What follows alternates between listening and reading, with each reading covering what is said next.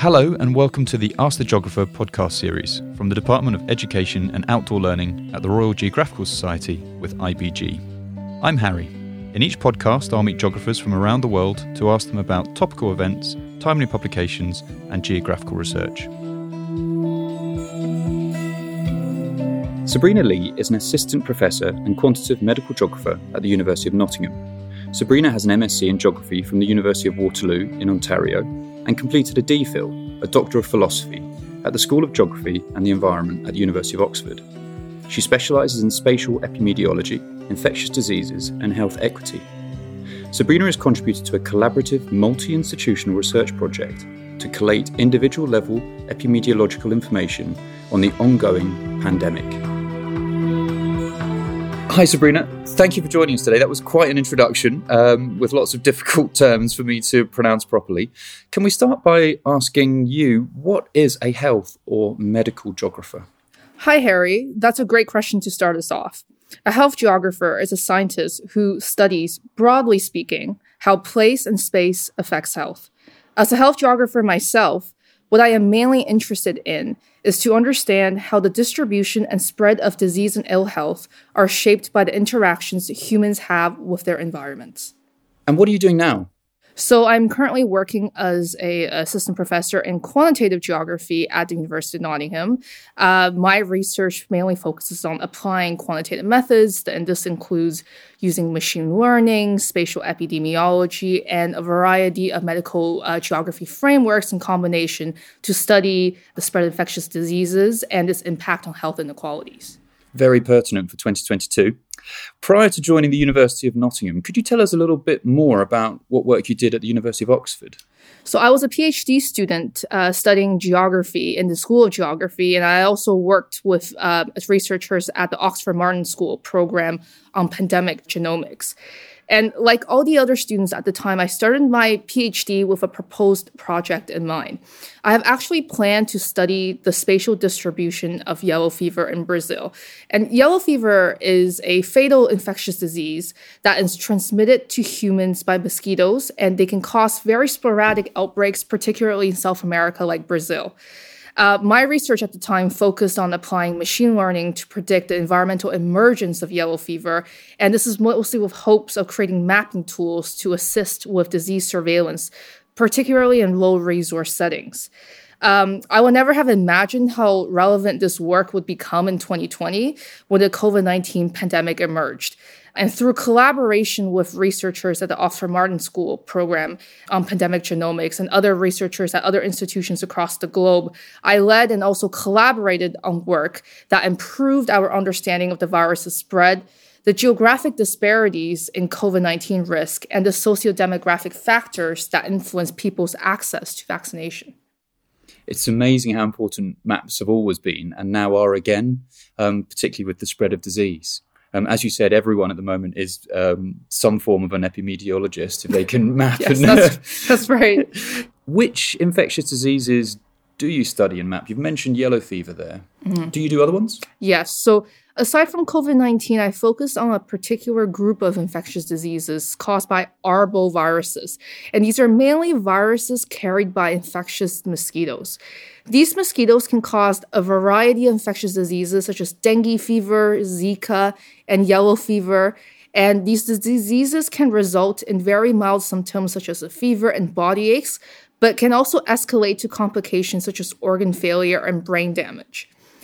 These diseases are often regarded as neglected tropical diseases, mainly because they generally affect the world's poor and therefore receive less mainstream attention in media. But as we've seen with COVID-19, infectious diseases are not stationary, and given climate change, it is possible that we might see them emerge in areas of the world where they were not detected before. I remember the Zika virus really spreading around the Olympics, I think, in Brazil. And that remains regional, does it, to South America? Yeah, so at the time, I think it was in late 2015 when Zika was detected in Brazil. And it is spread out across South America and also parts of southern United States. And it was mostly done through air travel as well as other forms of human movement across the continent. So, as we've seen with COVID-19 as well, it really takes one or two people to travel around to spread the virus. And with Zika, the main, I guess, contributing factor to the spread was also temperature and environmental conditions. And you need that for the virus to spread. And those conditions were very optimal and conducive in that particular region of the world. It's a fascinating topic of study. For any student interested in your career path, could you explain what did you study at school and what did you do as an undergraduate to have led you to where you are today? I feel my academic path as a student was not entirely conventional. At school, I did not consider or even apply to any subjects related to medicine or health for university. And I ended up studying environmental engineering, actually, mainly because I was interested in environmental issues. My program in Canada was 5 years long, and it wasn't until my final year did I realize my passion for global environmental health. For my final design project in my undergrad, I analyzed access to safe drinking water in Bangladesh because there's an arsenic contamination issue in that country.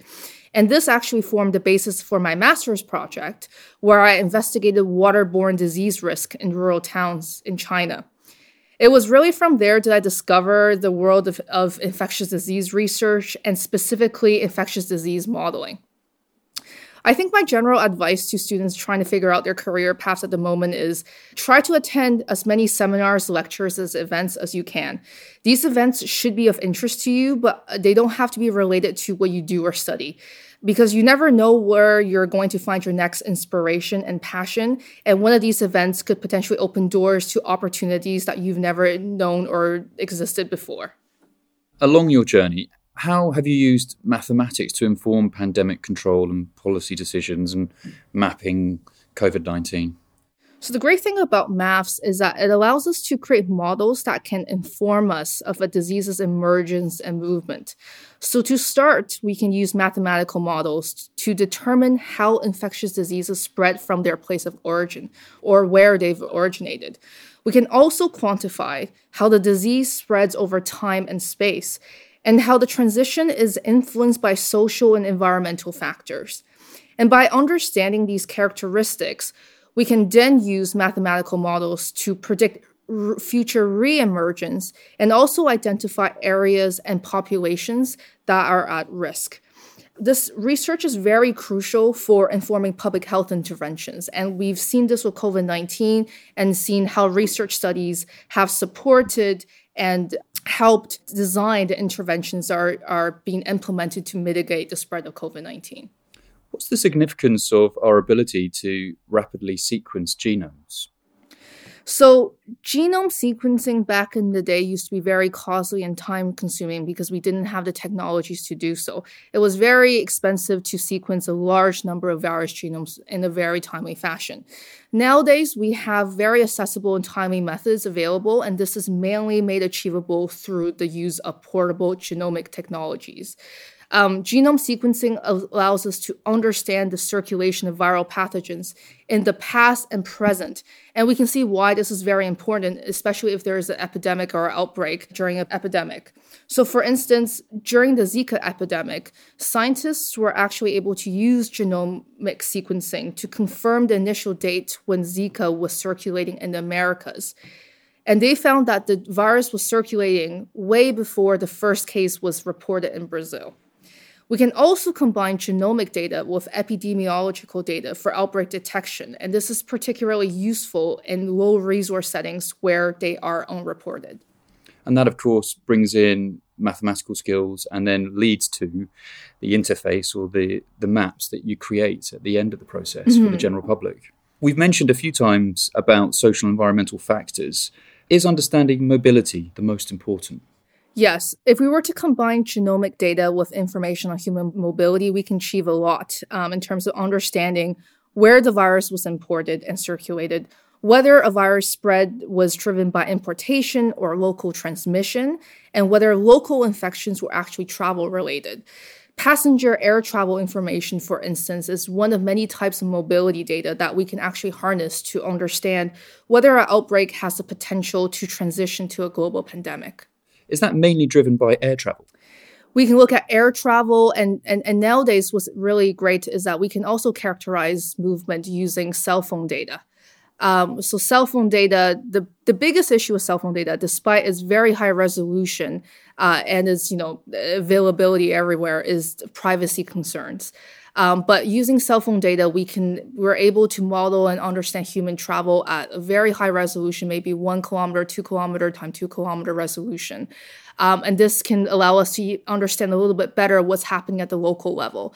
I suppose the biggest limitation of passenger air travel data is the fact that you're looking at travel points between airports, which then neglects the movement at the local level.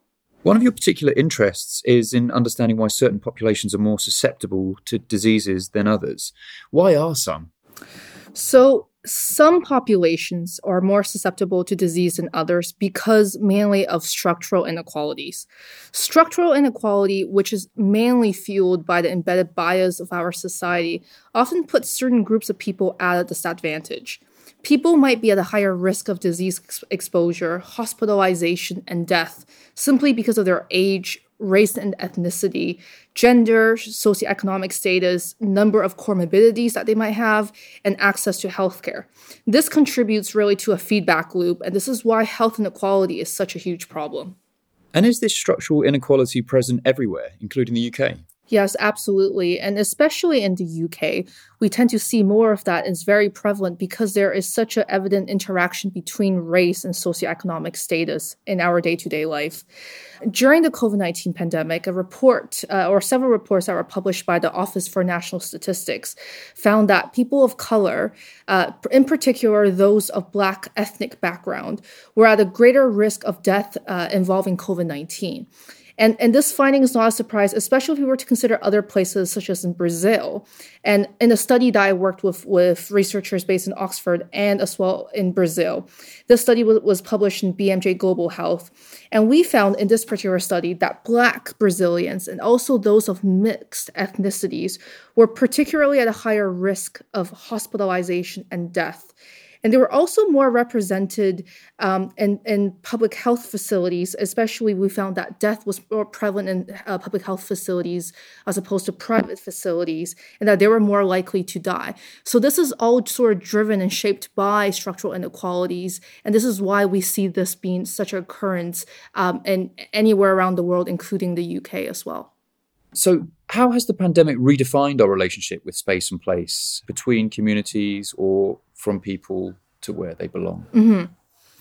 So I think the pandemic has shown us that at every spatial level, we are all interconnected in some way, shape, or form. No one can just live in a bubble because what happens anywhere can affect any of us everywhere. And I think this is why contact tracing works and why we can use population networks to track how a virus spreads across space. Since the start of the pandemic, we also seen how technology and computers have managed to shrink our world to a screen. And our concept of distance has changed drastically since then because now everything feels very localized.